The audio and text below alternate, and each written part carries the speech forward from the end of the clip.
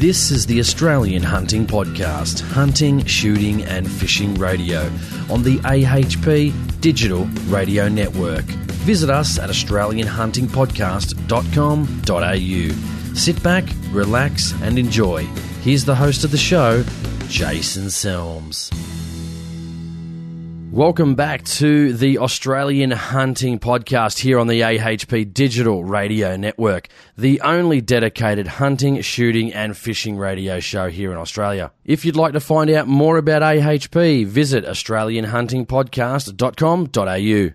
If you would like to email us, then you can go to the website and click on the contact icon. Or alternatively, you can email me directly at australianhuntingpodcast@gmail.com. If you would like to listen to the Australian Hunting Podcast, you can visit the website and click on the archived podcast link. You can also subscribe to the Australian Hunting Podcast on iTunes for automatic updates. Make sure you leave a comment and rate us 5 stars on iTunes. That would be much appreciated. On Facebook, you can find us under Australian Hunting Podcast, where listeners are sharing ideas, thoughts and opinions, as well as photos and videos. Twitter.com/AH Podcast if you'd like to follow our Twitter feed. You can also check out my videos on YouTube under the name Aussie Feral Control. Alternatively, all social media links can be found on the website.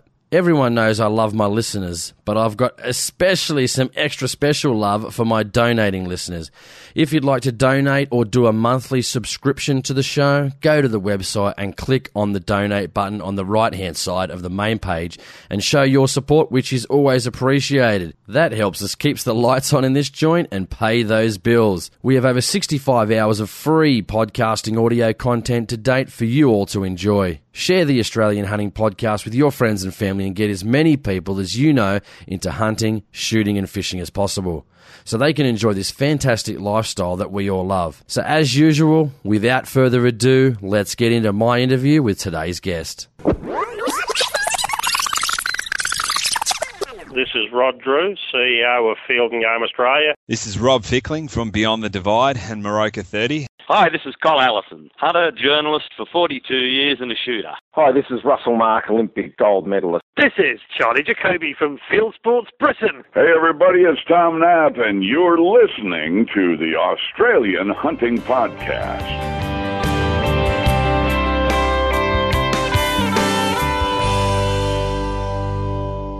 All right, welcome back to the Australian Hunting Podcast. Very pleased to have Blair Hagan, the Executive Vice President of the Canadian National Firearms Association. Blair, thanks for joining me. I really appreciate it. Hey, Jason. It's a pleasure to do this. No worries. Thank you very much. I guess tell us about yourself. I guess for people that don't, give us a bit of background about yourself. I mean, do you hunt, shoot, fish, all of the above, or what do you enjoy for yourself? Oh boy, I don't really do any of that at the moment. It's kind of the curse of gun activists. You just don't have time. And I really regret it. But at this point in time, political action is a lot more important than actually enjoying, the sport. When I shot, I used to shoot stuff like IDPA, International Defensive Handgun. 3-gun close quarter carbine stuff, and but in the past few years, I have to admit I have not done much shooting. I've been executive vice president of Canada's National Firearms Association for about 2 years now. Previous to that, I was national president. The organization, after the passing away of our one of our founders, or one of the patriarchs of the organization, Dave Tomlinson. In 2007, I became national president to replace him. Previous to that, I was vice president, and of course, I served in executive capacities in British Columbia as well. So I've been at this a while. Yeah. How did you get involved with the Canadian National Firearms Association?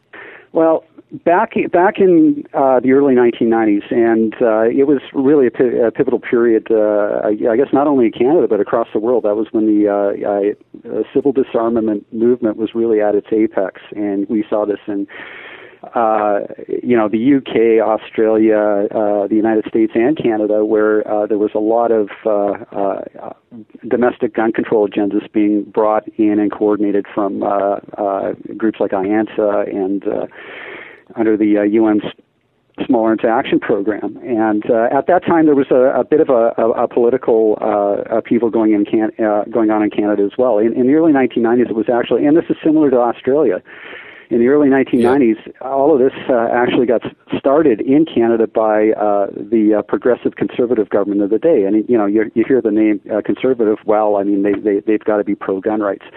Wasn't the case with this party all through the 1980s, and actually, from the 1970s and the 1980s, the Progressive Conservative Party just became pretty much alike in social policy to all the other federal parties to one degree or another, and that included on things like gun control. And you hear these tales of Canadian gun control being basically a national motherhood and apple pie issue. Well, it's Canada. Of course they have gun control. They're not the United States. Well, that party sort of adopted a gun control agenda in the late 1980s as largely from the results of an incident. It was sort of our Port Arthur, December 1989. The murders at L'École Polytechnique in Montreal, where Marc Lépine murdered 14 female engineering students. Yep. That was probably the main catalyst for it. There were others. There were several high-profile shootings all through the late 1980s, and also the situation in the United States was really affecting Canada as well, because you'd watch the evening news, and there'd be scenes of gang shootings in LA and stuff like that, and it really had a bearing on the national agenda towards gun control. So those incidents, plus the Oka crisis, that was the Indian uprising at the Indian reservation in Oka, Quebec, where there was a lot of hardware displayed, really gave the initiative for the government of the day to bring forward a gun control law, and that was done under the auspices of the Justice Minister at the time, Kim Campbell. And anyways, a lot that came out of that, Bill C-17, it imposed a lot of restrictions on firearms and firearms owners. It was kind of an assault weapons ban, where a lot of military-style semi-automatics were reclassified. And under the Canadian system, there's three classifications of firearms. There's non-restricted firearms, which are basically regular rifles and shotguns; restricted firearms, which are handguns and certain rifles, which are prescribed as restricted, principal one being AR-15s; and prohibited firearms, which are generally things like machine guns, converted automatics, and certain other things like handguns and semi-automatic rifles. Short-barreled handguns and handguns of 25 and 32 caliber are currently prohibited in Canada. Now, the difference in Canada, between Canada and other places where these type of agendas have taken place, is there were no mass confiscations.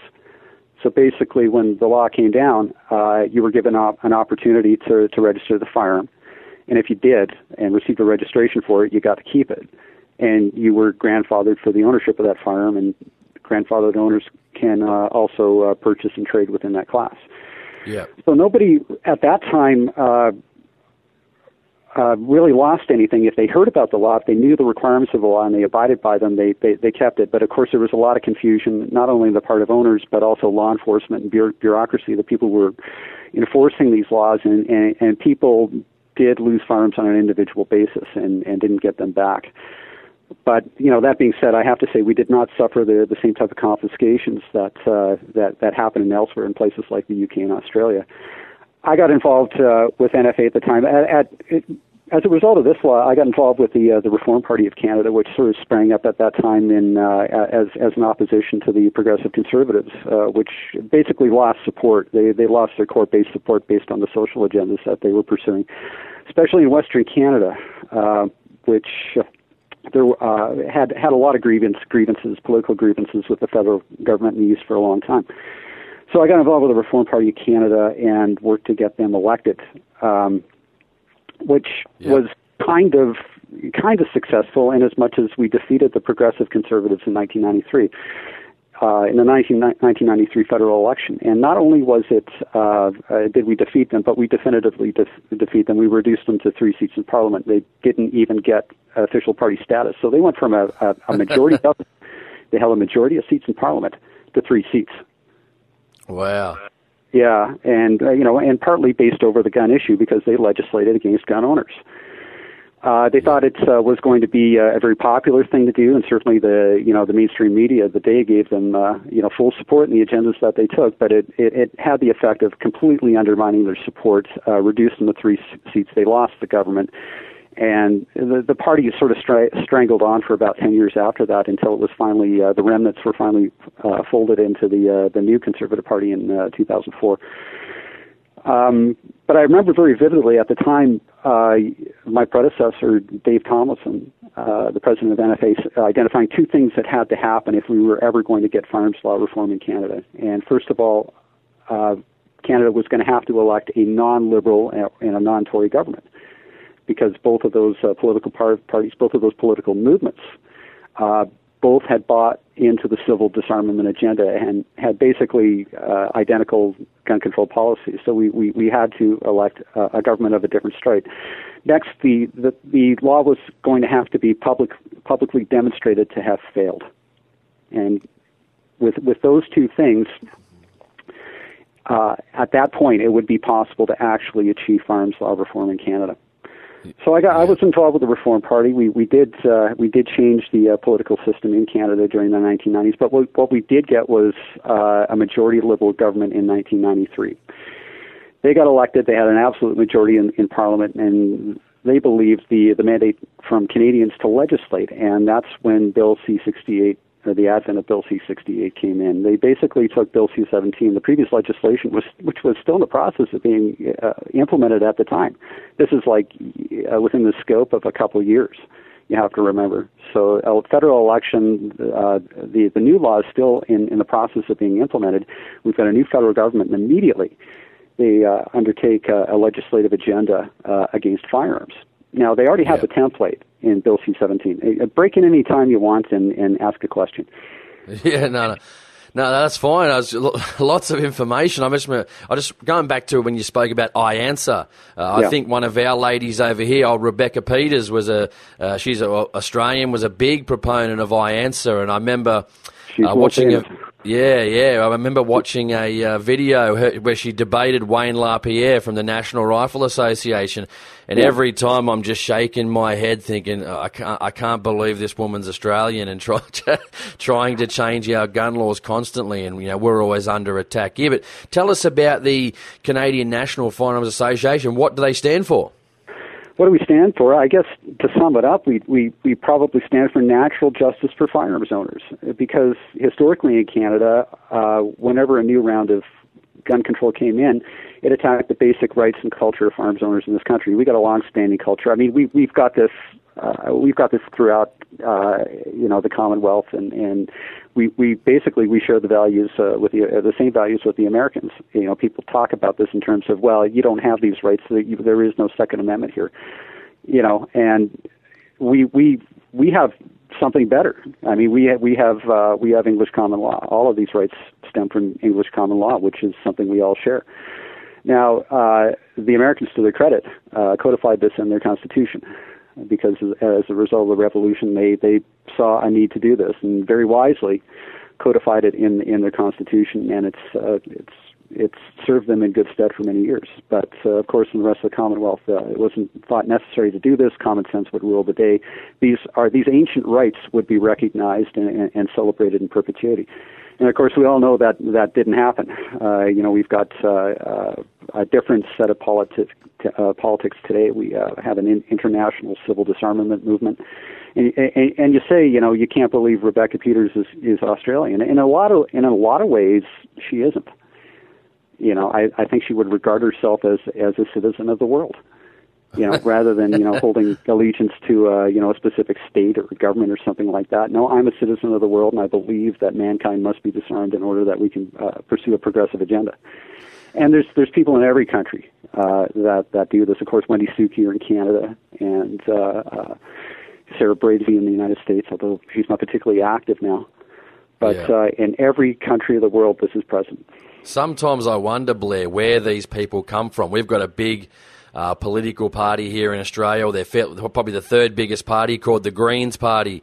Yeah. And they are very, very, very smart. They're very cunning. If you don't basically agree with them, you're nothing. And that includes major socialism and also taking away firearms from their owners here in Australia. Absolutely. But I just don't know where they breed these type of people that honestly want to keep taking away people's rights. I mean, at least at a personal level. Well, we have Greens in Canada, too. I mean, they've only got one seat in Parliament, and they're not generally seen as a serious party, but it's present everywhere. But I do have to identify one thing that has really what really affected or really changed the entire game in Canada, and that's what happened in 2006. And that was the federal election in 2006, where there was basically a political paradigm shift in Canada. Previous to that, we had one progressive government after another, basically starting from the late 1960s, mid-late 1960s, where the Liberal Party of Canada adopted the progressive movement philosophies of internationalism and civil disarmament and that sort of thing, and it sort of progressed through the 1970s under Pierre Trudeau, who was a well-known progressive, and it really changed the political makeup of Canada for a lot of years. And I say, the Progressive Conservative Party essentially adopted the same agendas. And it wasn't until we had those, well, I guess there were two paradigm shifts. I mean, there was the advent of the Reform Party of Canada, which basically cut the support from the progressive conservatives, who basically became moribund and finally ceased to be a party, and redefined the conservative movement in Canada, and then the election of that conservative government in 2006. It was a pivotal election because that was the election that the then Prime Minister, Paul Martin, announced that if re-elected, he would enact a national handgun ban in Canada. So we were gradually working towards the conservative government, because we needed firearms law reform. We wanted firearms law reform, and the only way that was going to happen is if we elected a non-liberal, non-Tory government. The new Conservative Party was sort of cut from a different cloth, had a lot of Western reform values. The red Tories in the party were basically neutralized. They were removed from the equation. So we had a new Conservative Party based on fundamental conservative values, with firearms law reform as one of its base policies. And that was really important. We elected them in 2006, basically in the face of a national handgun ban. And if that had happened, I don't want to even speculate on where things would be now. Exactly. Mate, let's talk about the Canadian National Firearms Association. How can they help their members? Generally, how we've historically helped our members, there's a lot of confusion about Canadian firearms laws, not only from firearms owners themselves, but also from people like law enforcement and even Crown prosecutors. We get a lot of wrongful charges because they just don't understand the Firearms Act. They have a lot of misunderstanding of it and a lot of preconceived notions about what constitutes a firearms offense in Canada. So what we get a lot of is people contacting us with assistance for charges. We have a large legal library. We provide legal precedent referrals for lawyers, that sort of thing. So that basic type of assistance to not only members, but also anyone who's found themselves run afoul of the firearms laws. We also are involved in running and funding cases of national importance that have a potential to set very good precedent for firearms law reform. Whenever they introduce this legislation, it always seems to be full of holes. Like I say, it can generally be characterized as poorly conceived, badly implemented, and the idea is, well, we'll just let the courts work it out. These are the fundamental principles that we want to impose on Canadian law, and anybody who gets sort of caught up in it, well, that's just your problem. You shouldn't own a gun anyways. You have no business owning a gun, and if you want to, then you're gonna have to pay particularly close attention not to run afoul of the law. But even if you do, it's no guarantee that you won't be arrested, charged, or have your firearm seized. So we find ourselves coming in, a lot of times coming in after the fact, and actually explaining the law to firearms owners, members, Crown prosecutors, law enforcement, that sort of thing. Getting charges dropped, getting charges stayed, that sort of thing, and also getting involved in those big cases. We had a case recently which was particularly important in terms of self-defense with a firearm in Canada. And that was the Ian Thompson case. Ian Thompson was a gentleman in Port Colborne, Ontario. He had a dispute with a neighbor, which resulted in his neighbor getting some friends together and attempting to firebomb his house. Right. So wow. Mr. Thompson, seeing this, went and retrieved one of his handguns from storage and defended himself. And of course, after the fact, the OPP, Ontario Provincial Police, and the Ontario Chief Prosecutor decided, he's tried to use a handgun to defend himself, so obviously he must be charged. And they charged him with, I believe it was attempted murder. Wow. For attempting to defend himself. And that's pretty regular in Canada. Whenever somebody uses a firearm for self-defense, I mean, it's automatically assumed that that's illegitimate. And it's not. There's nothing in Canadian law that precludes you from using a firearm for self-defense, and that includes a handgun. But obviously, this is a practice that is not favored by governments, crown prosecutors, that sort of thing. So they tend to charge first and ask questions later. Anyways, we intervened in the case and provided him with precedent, and he was eventually found not guilty of those charges. But as it still wasn't over. The law enforcement and the Ontario CFO charged him with firearm storage offenses. They wanted to get him on something. Because even if you can't convict an individual for an offense under those circumstances, what CFOs, provincial governments want to do is create a firearms disability for the individual. So basically, manufacture a firearms prohibition. Well, your gun should not have been out of storage. Your gun should have been in storage, and how could you possibly try to defend yourself if it was not? So they went after him for that charge, which he was also found not guilty of. And eventually, I mean, he got his firearms back, and he got his firearms license reinstated. But, I mean, it came at a very, very great cost. I mean, he's currently $30,000 in debt to his legal bills. Yeah. So the process is the punishment. So even if you are found innocent under the law, they will still punish you with the process. Yeah. What about I think it's two different parties, the Conservative Party and the Liberal Party. Justin Trudeau, would he be bad for firearms owners if he got in at the next election? Well, he wouldn't be good. And the way the firearms issue in Canada has sort of manifested itself, after the failure of the long gun registry, and after the Conservatives got elected, everybody knew this was one of their policies. They are going to end the long gun registry, and the opposition parties, the Liberals and the NDP, kind of fought a rearguard action against that. And they sort of went to Canadians and said, well, look, I mean, the firearms registry is valuable. It aids law enforcement. Instead of getting rid of it, let's fix it. We want to fix the laws. But Liberal governments for 13 years had the opportunity to do that, and they did not. They used it to attack firearms owners. Also, the law itself was a complete disaster. Its implementation failed. The processes by which they set up the licensing or registration systems failed. Even people who attempted to comply could not, because they were just so inept in the running of the program that people who applied for licenses often did not get them, or got the incorrect licenses, or the applications themselves went missing. People who attempted to register or re-register firearms,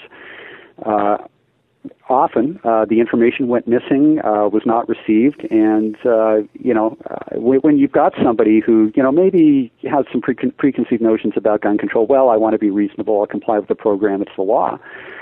Doing everything they have to do to get in compliance, and the government authority on their part not coming through with that, that's going to undermine confidence in the law, which is exactly what happened. So it basically failed, and it was perceived as a public failure in Canada.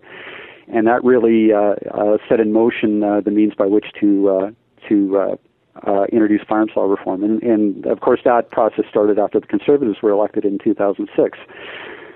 So anyways, in the first two parliaments, they only had a minority. They could not pass legislation without the assistance of the opposition parties, and they weren't going to do that. And finally, when they achieved that majority government, this finally gave them the initiative and the votes in Parliament to do so, and they ended long gun registration in 2012.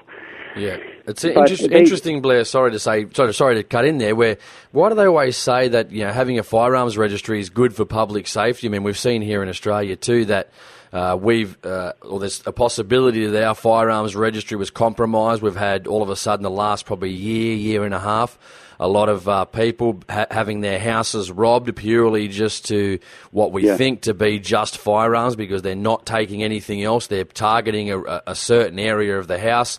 They're not taking anything else, and they're trying to get those firearms. So how is more information, giving information to like a firearms registry database, how does it make people safer? And two, I mean, what is the purpose of that? How is more information better? I would have assumed that less information was better, but that's just me. Well, exactly. Well, the excuse is, the police say they need it. What for? Well, I mean, if someone's if there's a domestic dispute, the police will know if someone has a firearm in the house. But we had the same sort of excuses floated here, but it came back that the standard police policy in Canada is there is always a firearm present until it's proved that there's not. So exactly, they already had a policy to account for that. You go into a house, you don't know what's inside there. Assume that there will be a gun and act accordingly. Exactly. Number two, as far as letting police know that somebody owns a firearm and what type of firearm they own, they pull up to a residence, they do a search of the address, and it comes back clear, no firearms. Does that prove that there's no firearm there? You're giving them a false sense of security. Yeah. So one cancels the other out. Well, what it really is, I mean, what we all know what firearms registration is. It's a prelude to confiscation. And in Canada, that through the classification system, it's register, restrict, prohibit, and then confiscate. We all know that's the end game based on the political possibilities of the day. And, the excuses that these type of things, and the same excuses are used in other places like the United States for, ballistic fingerprinting and that sort of thing. And I believe there's still some states that keep cartridge casings in a registry so that if a cartridge is recovered in the aftermath of a crime, they can compare it with their registry of spent cartridge cases. I mean, it's all complete lunacy. But for people who do not understand firearms, who have a lot of misconceptions about firearms, it sounds good because we all want to do something to stop gun crime. The criminal misuse of firearms. Why would we not want to assist in that? But the common methods that are floated, especially these days politically and everywhere, don't serve that purpose. They serve the civil disarmament agenda, not crime control or violence interdiction or anything like that. Yeah. Does the NFA or the Canadian National Firearms Association? I'm going to call it NFA from now on. It's just a bit easier. We call it NFA. Go right ahead. NFA, perfect. Do you have any ranges? Because one of our biggest organisations over here, the Sporting Shooters Association of Australia, they've got ranges. They do training. We're a different kind of organisation. We don't really run shooting programs. We're basically a political and a legal organisation. We do insure the majority of gun clubs and rifle ranges in Canada. Most gun clubs and rifle ranges in Canada are independent. They're set up by a group of individuals who basically incorporate themselves, buy land, lease land, and operate gun clubs on it. We are the principal insurer for those clubs, though. Yep, true. Okay, fantastic, mate. What's the let's talk about do gun laws vary from province to province? And if someone come over there, what would be the best province to live in for gun owners? Okay. Well, they don't really vary by province. It's a national law, but there are minor sort of variables province by province. Generally, it's accepted that Ontario and Quebec are the most restricted provinces, and Western Canada being the least restrictive. They're all operating off of the same federal law, but part of that law gives great policy-making powers to provincial chief firearms officers. When the law was imposed, it was envisioned that a chief provincial firearms officer would administer the law in that province. And at the time, provinces were given a choice. Well, you can either opt into administering this law. If you support the program, opt into administering it. If you don't, you can opt out, and the federal government will administer the program in your province. And the majority of the western provinces opted out because they did not support the law. Ontario and Quebec opted in because ideologically, the makeup of the provincial governments of the day was very anti-gun. They supported the program and they wanted to participate in it for their own ends. So the provincial CFOs there answer not only to the feds but also to the provincial government in terms of policy and the implementation of policy, development of policy. So you get more restrictive interpretation of the law in Ontario and Quebec, and sort of less as you head west. Unfortunately, the Ontario and Quebec CFOs do have sort of influence over the other provincial CFOs, and we've seen that progressively happen since the law has been implemented since the 1990s, where in Western Canada initially provinces opted out. We had relatively less restrictive interpretation of some of the regulations, and gradually that's sort of ramped back up again at sort of the behest of the Ontario and Quebec CFOs who are leading that national agenda. It's funny. I mean, previously we were fighting the federal government over this more and more since the Conservatives were elected in 2006. We find ourselves fighting, the farms bureaucracy, the CFOs, and now the RCMP. Now that the program is under RCMP purview. Okay. All right, we're just going to go to a quick break. We'll be back with Blair Hagan, Executive Vice President of the Canadian National Firearms Association. We'll be right back. Don't go anywhere.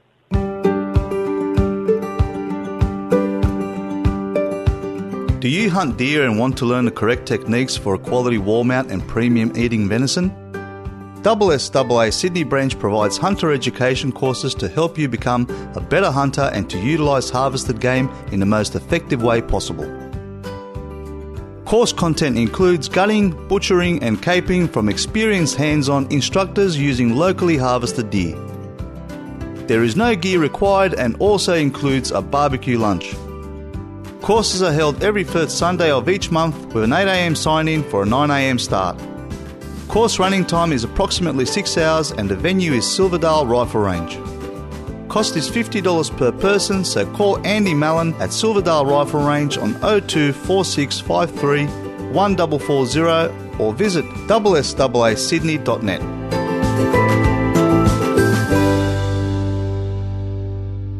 G'day, I'm Robert Borsak from the Shooters and Fishers Party, and you're listening to the Australian Hunting Podcast. The Shooters and Fishers Party have been delivering for shooters and fishers for more than 20 years. We've reformed the New South Wales Game Unit to manage hunting in state forests, returned duck, quail and pigeon hunting, and delivered more than $15 million for new and existing ranges throughout the state. And we're not done yet. With your support in 2015, we will protect your rights. To find out more about our campaign, please visit www.sfp2015.org.au.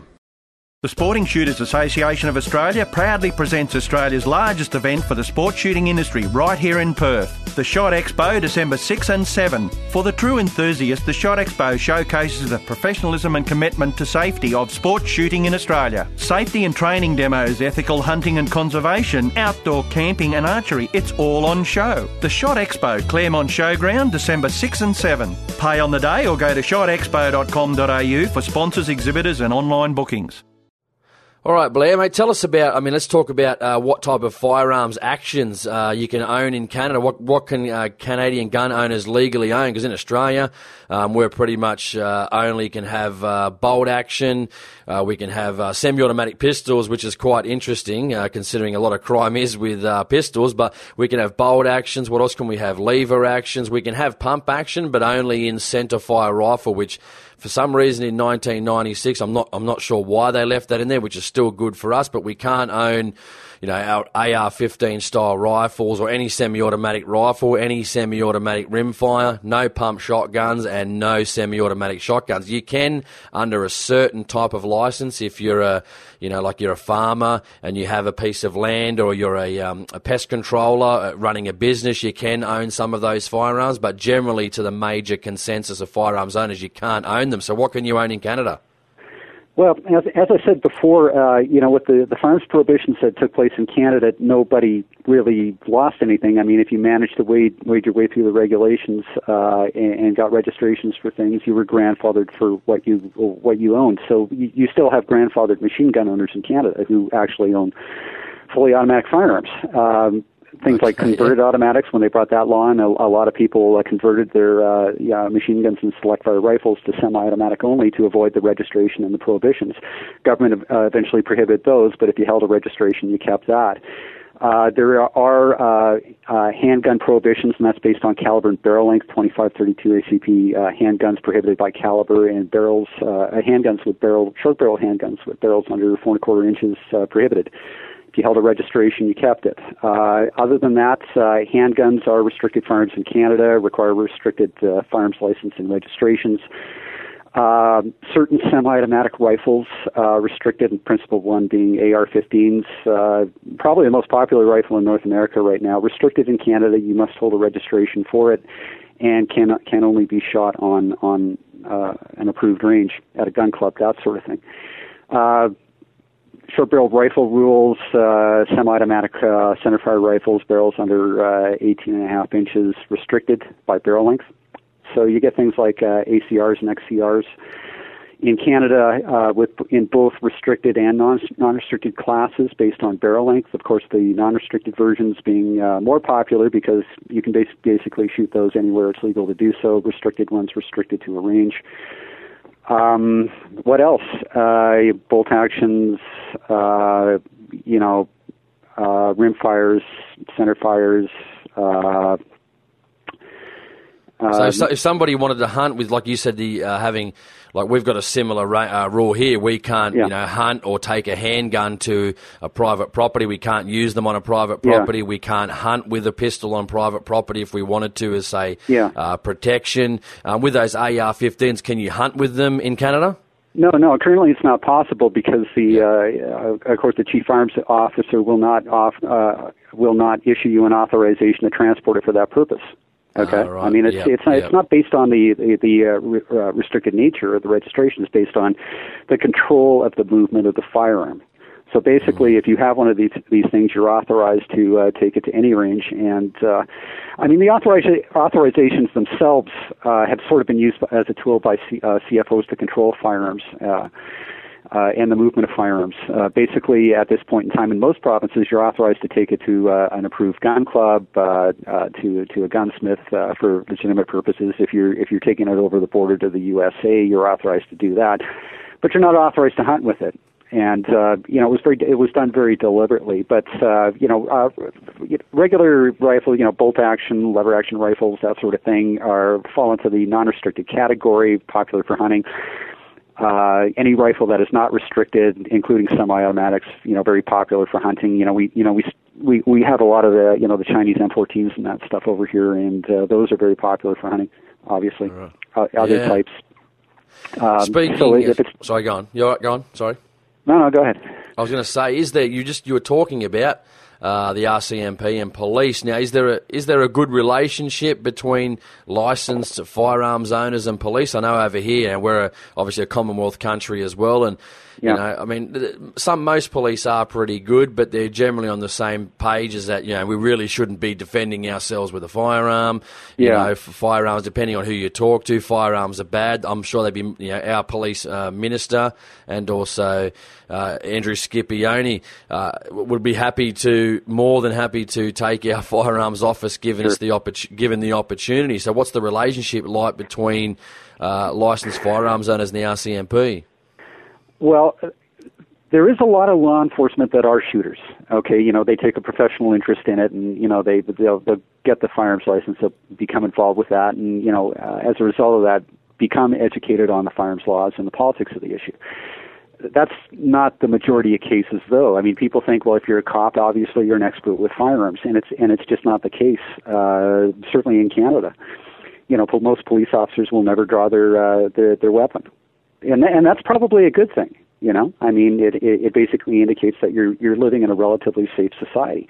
But as a result, I mean, there's the familiarity isn't there, and the state of the law is such that it is so confusing and so easy to misinterpret that in a lot of cases law enforcement will do that. They will harass people unduly because they have a preconceived notion of what the law is without it actually being so. And you get a lot of charges and you get a lot of seizures based on that. And it's only after the fact when, lawyers become involved and it gets worked out that people get their stuff back. But the damage is done because I would have to characterize that the relationship between law enforcement And the firearms community in Canada was severely undermined as a result of Bill C-68, Bill C-17, but previously, but also Bill C-68, which basically created an us versus them attitude between firearms owners and law enforcement. Because the notion now is, oh my God, it's a cop, and I've got a handgun in my car. What am I going to do now?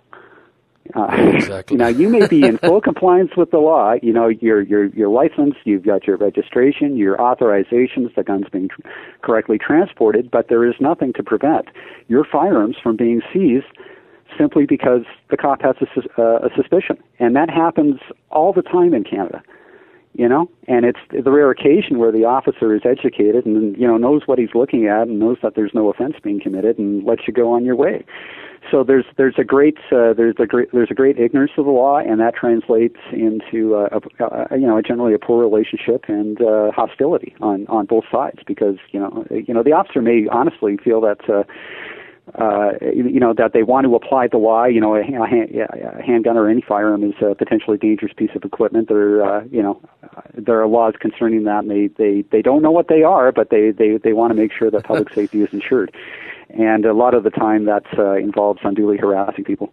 Yeah, it seems the same over here. Does the RCMP, we have to register our firearms. Now, sorry, you probably didn't, when I said Andrew Scipione before, he was, for anyone listening to the show, he's our Commissioner of the New South Wales Police Force here in Australia, in my home state of New South Wales, so just to anyone that didn't know that. But talking about the RCMP, over here we have a registration, and the police often could be once every 6 months. Some people have their firearms storage inspected for, some people even upwards of 15 or 20 years. Does the RCMP do mandatory safe storage inspections? Because that happens over here a lot, and a lot of Australian gun owners are fairly upset because, like myself, I live in a 3-bedroom house, and it's in a block of a lot of other properties as well, and often the police will turn up at your house. Normally they're supposed to call and ask for permission to come and check out your safe storage, meaning your firearms safe. But often when they come to your house, if you live in an apartment-type complex, they normally turn up in a police car that is fully marked. They come to your property.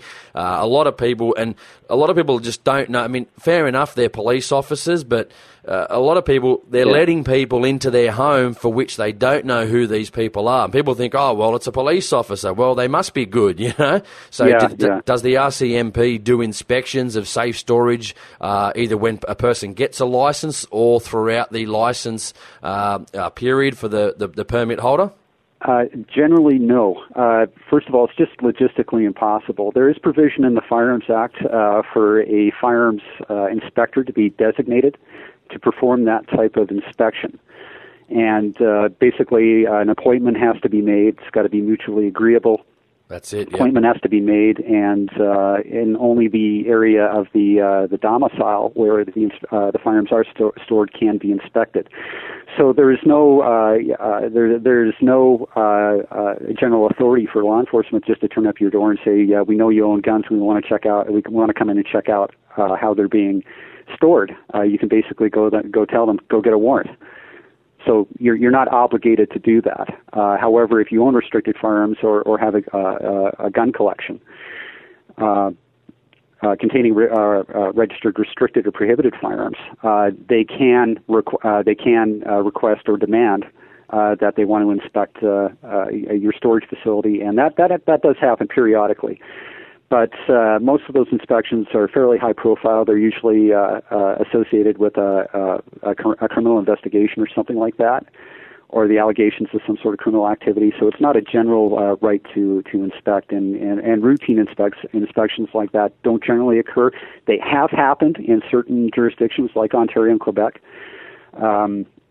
In the past few years recently, I mean, the controversy over gun laws has never really died down, and it's just been added to by, things like the Ontario Provincial CFO deciding that, okay, we're going to go down our list of firearms license holders, and anybody over 65 who's a senior, we're going to go inspect their storage facilities, because obviously they're seniors, they're getting on in years, they might get forgetful, and we want to make sure their guns, are correctly stored up. So you had high-profile incidents like that, and it winds up in the papers, and it really backfired on them because there is a general acceptance that, hey, I mean, these people are in compliance with the law, they know what they're doing, and just to arbitrarily have a cop show up at the door and demand to see this stuff is probably out of line.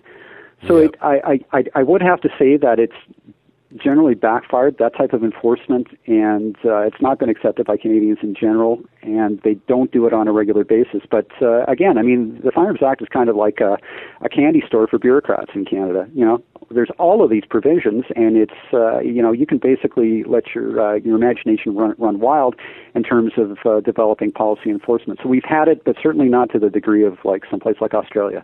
Yeah, Australia too, Blair. We're wasting hundreds and hundreds of millions of dollars. I mean, I moved just recently, probably about a year ago.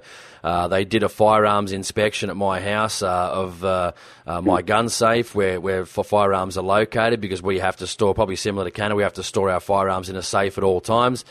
And they came, I moved to a new property, and then they came out again about 3 months after I'd moved into the new property, and twice they've actually come unannounced. Luckily, I sort of haven't been home. Well, not luckily, but I just wasn't home at the time and made an appointment for them to come. But we're wasting hundreds. I mean, we have over in Australia, I think, roughly about 800,000 gun owners in Australia. And imagine how much just red tape and bureaucracy and money is being wasted on going to somebody's house. I mean, almost, Blair, it's really funny to say this. Well, it's not really, but it's actually easier to get a firearm illegally in Australia than go through all this red tape, licenses, how long you've got to wait for a licenses, all this stuff you have to do. And there's definitely people out there that are just saying, well, stuff it. I'm not going to go to this extent. It's just too much red tape, and they'll just go buy it down the street from someone else. Well, that's the intent of this type of legislation. I mean, it's to make it so onerous to actually acquire something legally that people just don't want to get involved with it, and that, you reduce the number of people who are lawfully authorized to own firearms.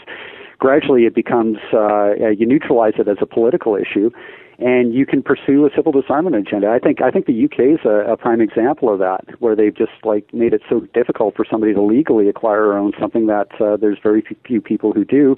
Less of a political risk to legislate against them. But I think it's generally accepted in Canada because, of course, we got, the longest contiguous border, anywhere with the USA.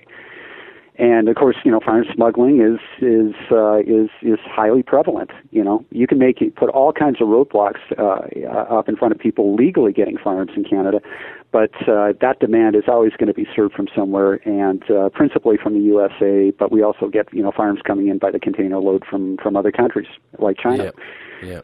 Completely illegal, and the CBSA cannot inspect every container that comes into Canada, and it's another method to smuggle firearms. So they haven't really been successful in making a case for a lot of this type of regulation based on that. And in the terms of inspecting, they're in Canada performing those type of Australian type inspections. The logistics just aren't there. They don't have the officers to spare. I mean, they could potentially have the ability to do that under the Firearms Act, which we are desperately trying to get replaced. But at this point in time, it's not the same kind of danger as it is where you are. Yeah, and in Australia too, Blair, I mean, they've created, due to the very onerous restrictions, they've actually created, I mean, even legally, just to buy, we have a manufacturer here in Australia who's actually making the AR-15 style firearm, for people that have the required license to be able to buy one. But what they've actually, and they cost about, I mean, even second hand, if we've got one of our used guns website over here in Australia where people selling used guns, and they're about, just legally, they're about $15,000. So what they've actually done, due to the very onerous restrictions, because of the onerous restrictions, they've actually created a huge black market of firearms. I mean, even to the point where people are now manufacturing firearms from scratch and making them, and they're charging, $20 plus $25,000 plus for these particular firearms because of the very, very onerous restrictions. But talking about the registry, I know you were mentioning it before, obviously the Long Gun Registry. I've been following it, as of my listeners and people on my Facebook page, for quite a while. Tell us about the abolition of the long gun registry, and was it generally, what was the reaction from the public from getting rid of the long gun registry? I would have to characterize it as generally good. This was a long-standing promise of the Conservative Party. Since they sort of formed in 2004. I mean, it was a major policy plank of the Reform Party and the Canadian Alliance. And when when all of that was sort of folded into the Conservative Party in 2004, it became very much part of the policy platform of that party. So it was nothing new. Everybody knew this was coming, and after they were elected in 2006, they knew at some point this was going to end. So it was no surprise. They didn't have the juice in Parliament to do it. For two parliaments, they only had minorities.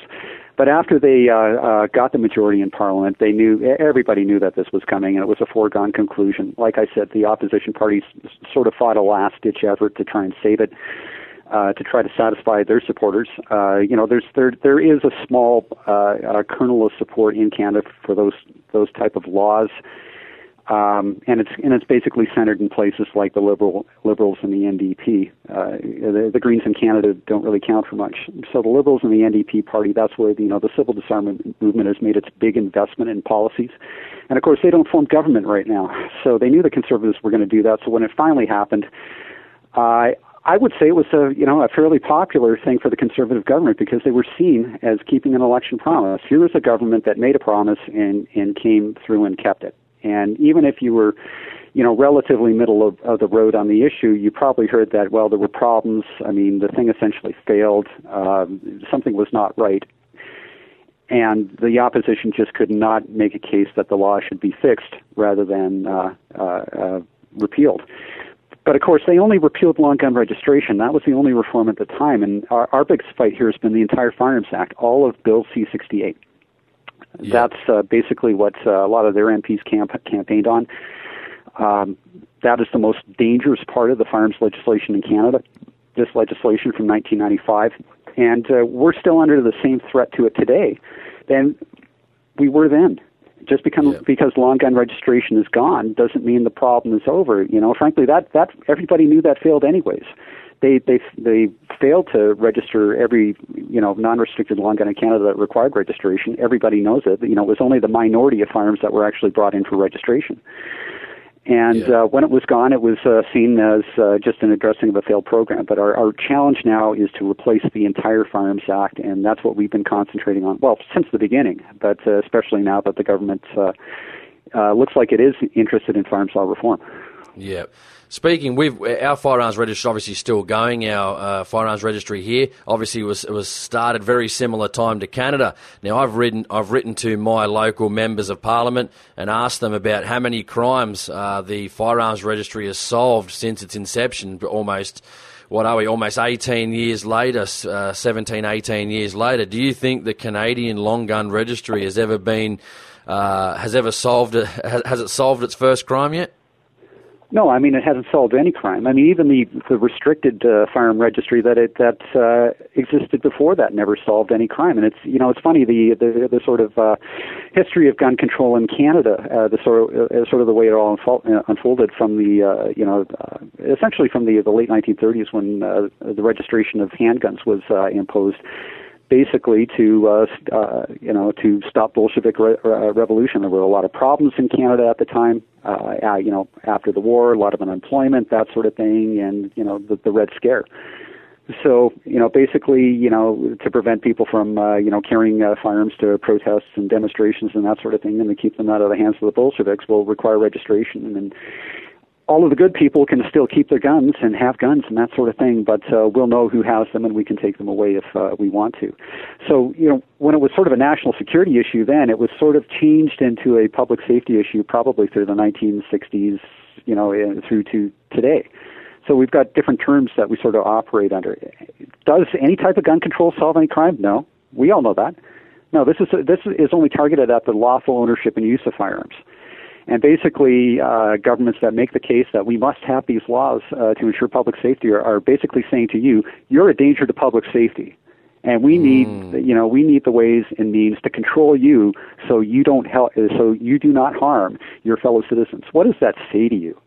Terrible. I mean, honestly. When does it go to the point where I've had a license now, probably, I don't know, maybe 10 years, bit over 10 years now? I mean, when are they finally going to trust people to say, well, you know, you haven't done anything for 10 years? I mean, it's even stupid but they to don't, think... They don't trust you. I mean, this is a means to an end. Yeah. You know, license the owner and then create a farm's disability for the owner. They issue the license, they can take it away, and they can enact the criteria to take it away. And in a lot of cases, and even in Canada, it doesn't take much for them to revoke a firearms license.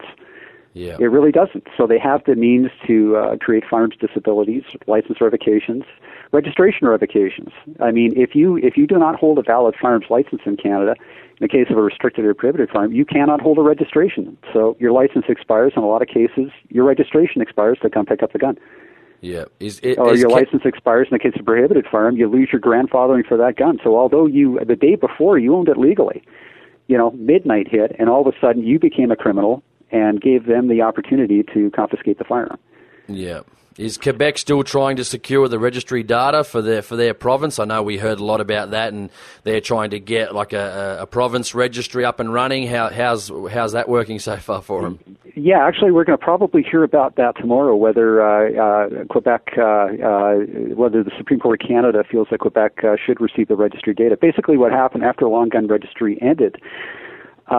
Quebec, which probably has the provincial government of Quebec, which probably has the biggest ideological commitment to this issue in Canada, at that time was the Parti Québécois. It was the separatist government in Quebec, provincial government in Quebec. They have an ideological commitment to this, and they automatically announced, well, we're going to appeal this. And they appealed it to the Quebec courts, Quebec Supreme Court. The first time it was heard, it was accepted by the court. The second time, we managed to get it knocked out, and then they took it to the Supreme Court of Canada. Since then, there's been a provincial election in Quebec. The Parti Québécois was defeated. There's a new provincial government now, and we feel that when the Supreme Court rejects Quebec's appeal of this, the issue is going to be dead in Quebec, and long gun registration will cease to be there. You know, it's funny. After long gun registry ended, it did not end in Quebec. The Canadian Firearms Program continued to operate a long gun registry there, for the duration of these sort of court challenges. So in Quebec, people are apparently still expected to hold a registration for a non-restricted long gun, but the problem here is it's not required by law. So if you buy a rifle or a shotgun at a store in Quebec, they will issue a registration for it, but you're not required to have it by law. So it's kind this of is almost worse than Australia, Blair. You know, and if you're, for example, if you receive a firearm from out of province, you buy you're in Quebec, you buy a rifle or a shotgun in Alberta, they ship it to you, you're expected to register it there, but you're not required to do it by law. Wow, this is amazing. This is almost worse than Australia. Yeah, no, I mean, these laws and regulations get pretty crazy, and again, they all go into undermining confidence and belief in the law. And bureaucrats don't understand it because they're bureaucrats and they've got their own thing going on. But I mean, just regular people who have to operate in the real world, when these sort of requirements are sort of presented to them, they go, "This is nonsense. It's not even the law, and you expect me to do this? I mean, come on." Yeah. Blair, tell me about, I found this very interesting when you wrote to me about Canadian firearms licenses. Can you talk to me more about that and what a license entails you to have and the avoidance of prosecution? Now, I just want you to explain that to the listeners because I found it very, very interesting. Can you talk to us about the firearms license in Canada? Yeah, it is essentially a license to commit an offense. So, currently it is a criminal offense to possess a firearm in Canada. The firearms license allows you to do this, but also notifies authorities that you are committing that offense, and they can investigate you to find out which specific offense that you're committing. It's in the Criminal Code of Canada, sections 91 and 92, and that's probably our most contentious issue because this is an offense against citizenship. To require a mandatory license for the simple ownership or possession of property, this is absolutely and fundamentally wrong. Without getting into the way governments regulate and the types of, licenses or authorizations they may require for you to do certain things. I mean, a lot of time, the issue of motor vehicles is brought in. Well, you need a license to drive a car. Why shouldn't you have a license to have a gun? Well, you don't need a license to own an automobile, well, at least in Canada. Anybody can own an automobile. 6-year-old kid can own an automobile. but obviously is not going to receive a driver's license to operate it on a provincial roadway, right?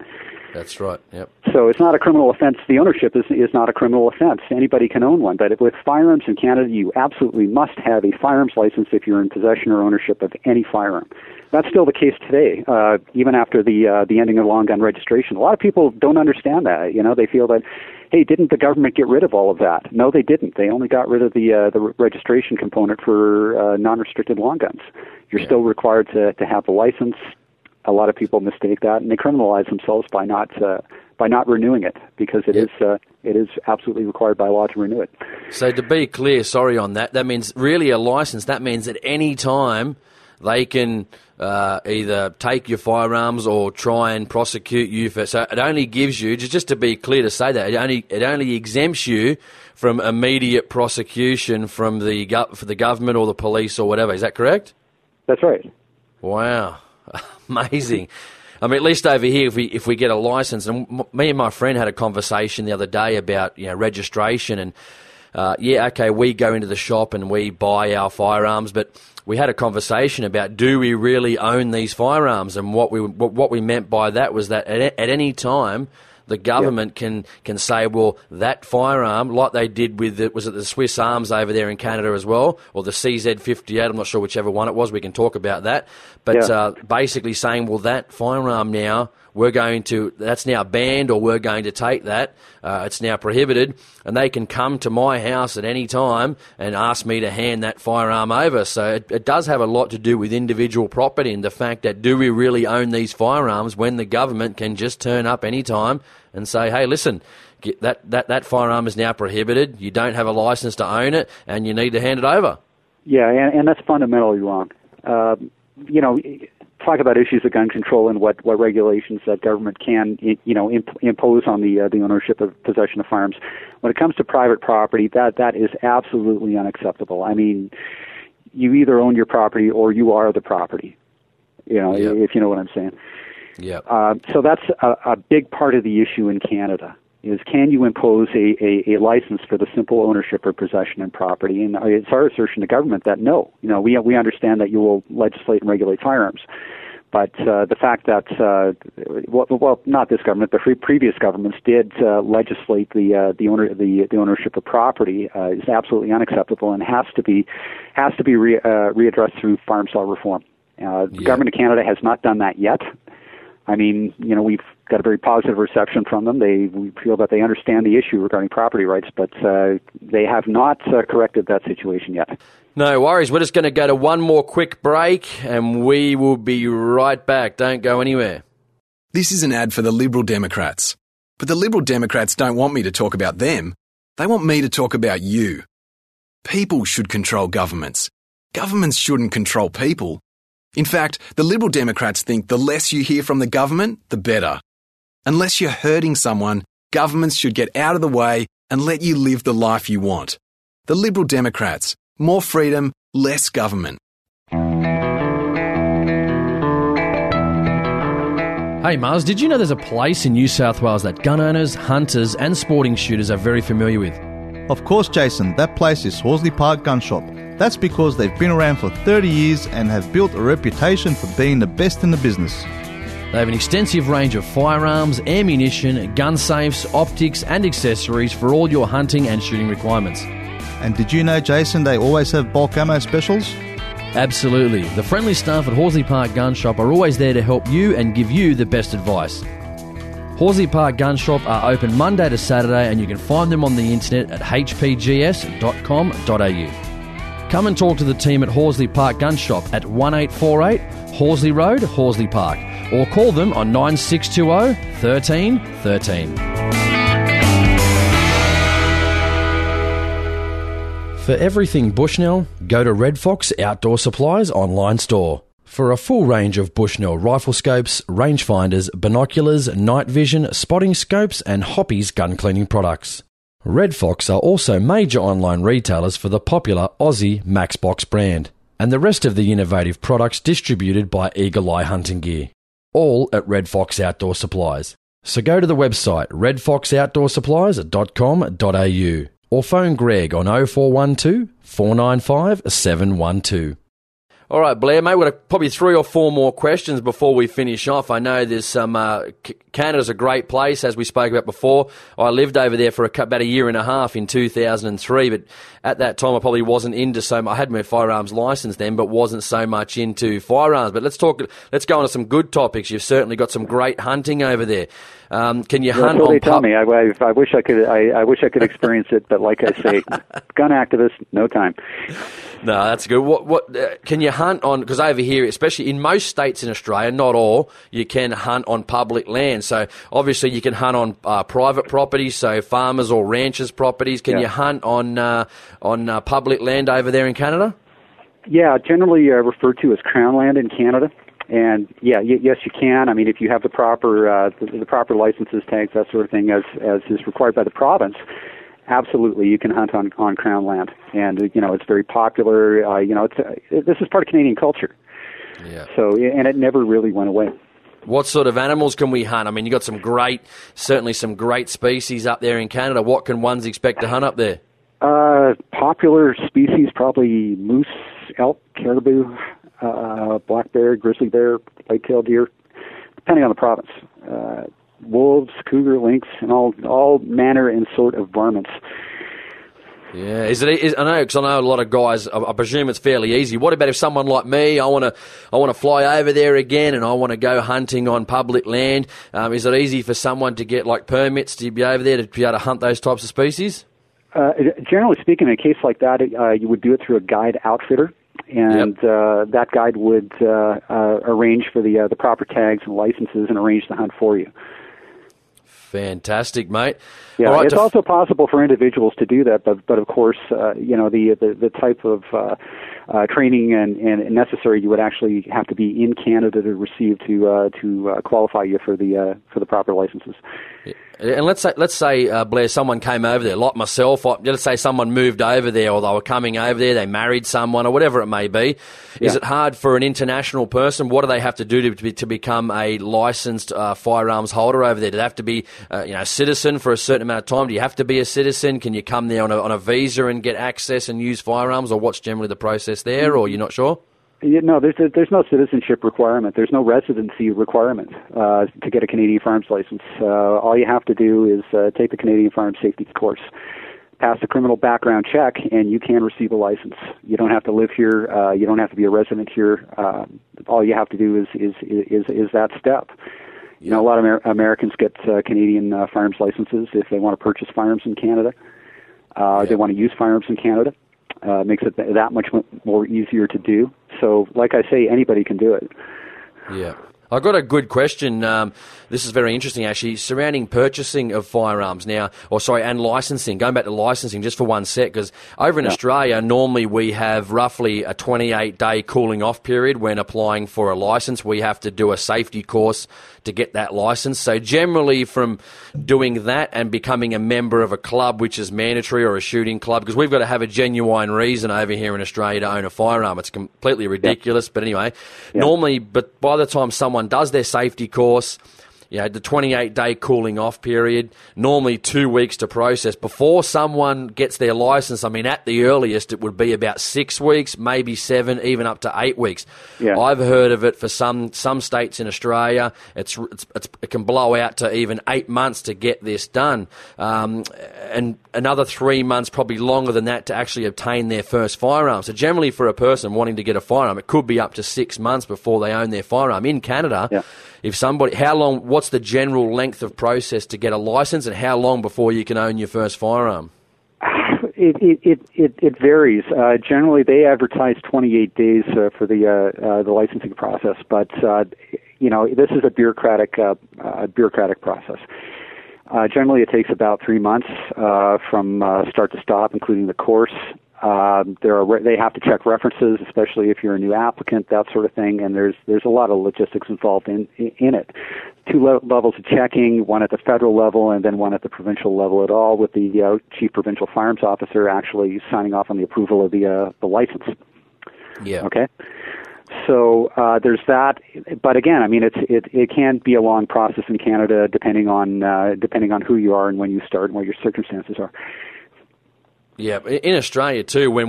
This is the interesting thing, Blair, about Australia too. When we actually apply, once we're licensed up, we're a licensed firearms holder. We can't actually still go in and buy a firearm. What we have to do in all states of Australia is put in what they call a permit to acquire. Oh boy.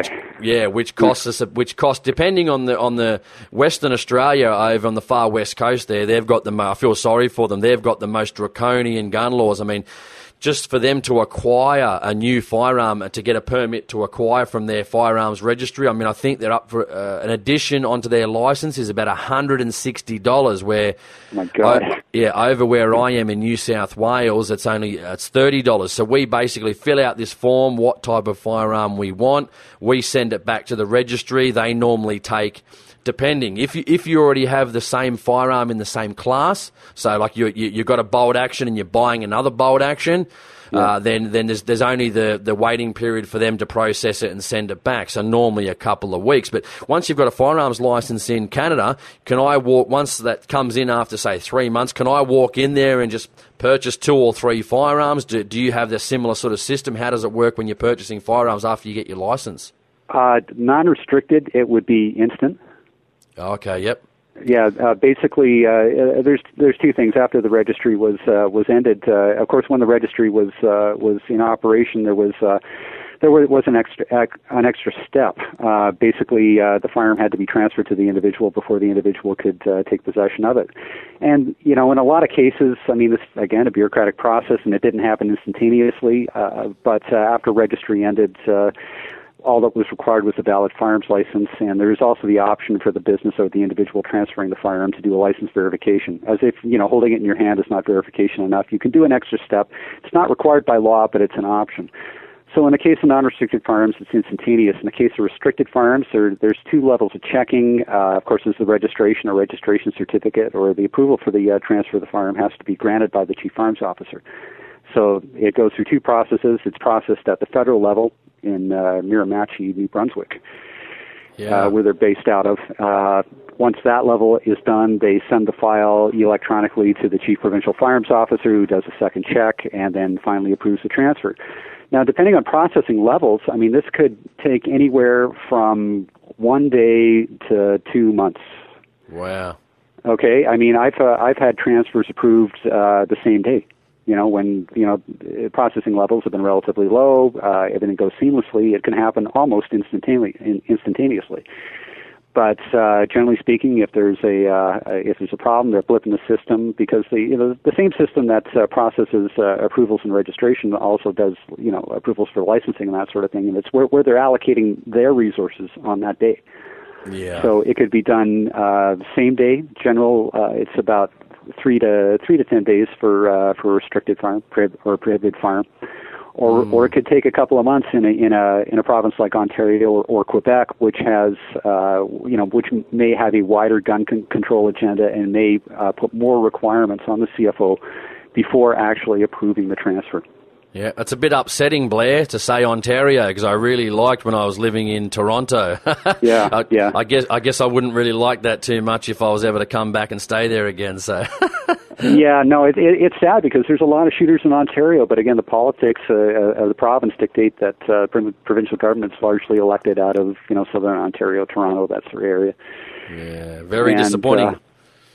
Mate, Blair, tell us, mate, to finish off, tell us a story. I want to, maybe obviously, you advocate for shooters, maybe, so maybe one of those stories. Can you tell us a story either about yourself or something that you've done where that sort of sticks out in your mind as something that you've really, really enjoyed? Maybe you've helped someone or a personal accomplishment story, just sort of to finish off. I always like to share a story from my guests when they come on the show. So can you tell us a story about something that sort of sticks in your mind as the best day in Blair Hagan's life?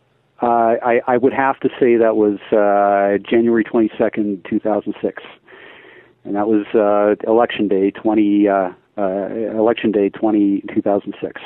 Because prior to that, I mean, couple of things happened. They imposed this law among many laws in the UK, Australia, and the United States back in the 1990s, and the government of the day was hell bent on imposing it, and of course, it started to fail because the law was poorly conceived, badly implemented, and that became widely known in the public, but the impetus for political change didn't exist. And as long as the Liberal government that imposed this was the government, nothing was going to change. So we made progress fighting it. The Auditor General of Canada's report in 2002, which exposed the 500% overspending on the program, basically ended the political credibility of the program. No longer had the credibility of support from Canadians after that. But still, Liberal government of the day was committed to implementing it, and they continued on. So gradually, we reformed our political parties into the Conservative Party of Canada, which had basic fundamental rights, private property rights. And the rights of firearms ownership as part of their policy platforms, and then the work began to get them elected. Because as long as the Liberals were government, there was going to be no firearms law reform, and we were going to go down we were going to keep going down that road to civil disarmament. So that pivotal election, 2005-2006, in the face of an impending national handgun ban, do or die. And we did it. We managed to break 13 years of Liberal rule. We elected the Conservatives. The demand for the handgun ban disappeared almost overnight. That was the last we heard of that. and the gradual reform of firearms laws in Canada since then. The very great. The very great political precedent in the ending of long gun registration proved that you could pursue firearms law reform in Canada, and it wasn't going to be politically dangerous. It was very popular for the government to do that, and the reforms that apparently are still coming. We just got an announcement of new reforms to the Firearms Act today. Now we're still in the process of analyzing that, but they're being advertised as doing this to reduce the burden on, law-abiding firearms owners. And, I got to say, when a government is using that kind of language, it's a positive thing. We have not achieved our goals in terms of replacing the C-68 Firearms Act. But I feel that we can do it now because firearms law reform is possible politically in Canada. Well, let's hope the Liberal government of Canada don't get in for a very, very long time. What do you think, Blair? Even so, I feel that even if that were to happen, it would not be good for the firearms community because they wouldn't have to legislate against us. They've already done that. That legislation is in place, and the firearms bureaucracy can use that to target firearms owners in this country. So they wouldn't have to legislate against us anymore. They already have the legislation they have. But the political situation has changed to the point where doing so would be dangerous for them. And they understand that because, ideas were floated at, the recent Liberal Party convention in Montreal.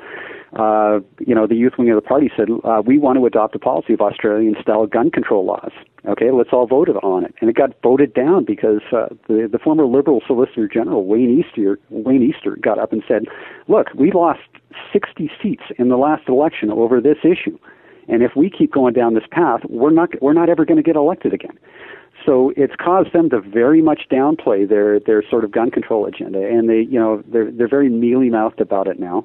They recognize that long gun registry failed. They say they wouldn't bring it back, but do we know that they're more than willing to legislate against us? Of course we are. And if they want our trust on that, they're going to have to earn it, and it's going to be a long road. Yeah.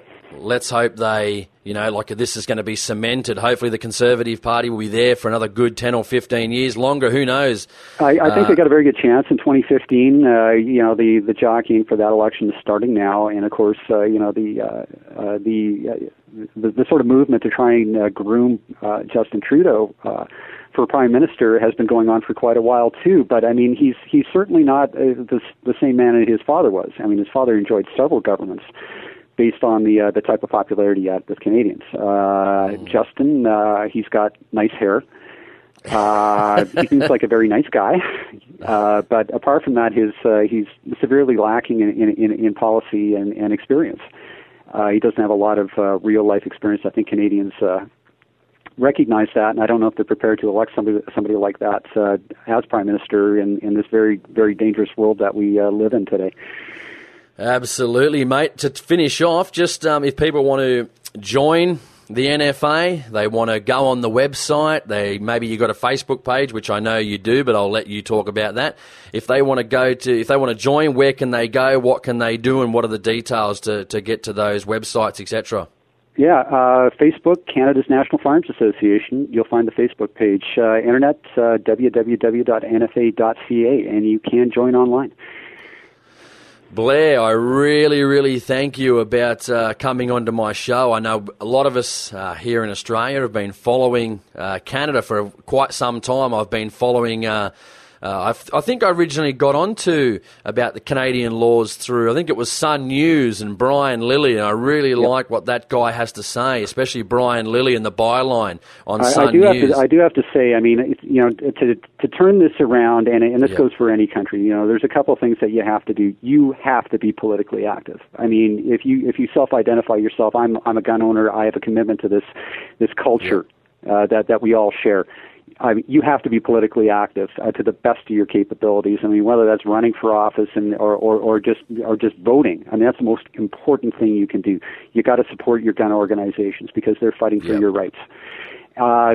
It's also handy to have an alternative media, and I know the mainstream media in every country in the Western world generally has an anti-gun civil disarmament agenda. Yep. Develop your own media. Develop your own media sources to get the truth out there, because there are people who want to hear it, that share your values, and need to be invigorated and motivated by that. And we've done this in Canada. We've started to do this in Canada, and you can do that anywhere. Because we've suffered a lot. I mean, we've had our rights, and we've had our property taken away from us, and that should not go unanswered, and that should not remain unchanged. That has to be challenged. It has to be turned around so that these people internationally, across the entire world, learn that they cannot take the rights of free people. You're right. And that's what we are. That's right. Listen up, folks. Some great advice there. I mean, again, seems like, give or take, Australia is very similar to sort of Canada. I mean, good and bad on both ends, but it seems we're both fighting the same good fight, and that's a great advice there, people. Start fighting, start getting political. That's the reason for this show. That's the reason for having a chat with Blair today, the Executive Vice President of the Canadian National Firearms Association. Blair, I really do appreciate your time. I had to get up this morning, I think, at about 5:20 a.m. Australian time to have a chat with you over there in Edmonton. So, mate, I really do appreciate your time and being able to talk to me today, share some knowledge on Canadian firearms ownership, and that Australia isn't too different. It's a political fight on a world scale, and we need to make sure we keep fighting that good fight and get our rights back. Thank you very much for joining me today. Yeah, thank you. I really enjoyed it.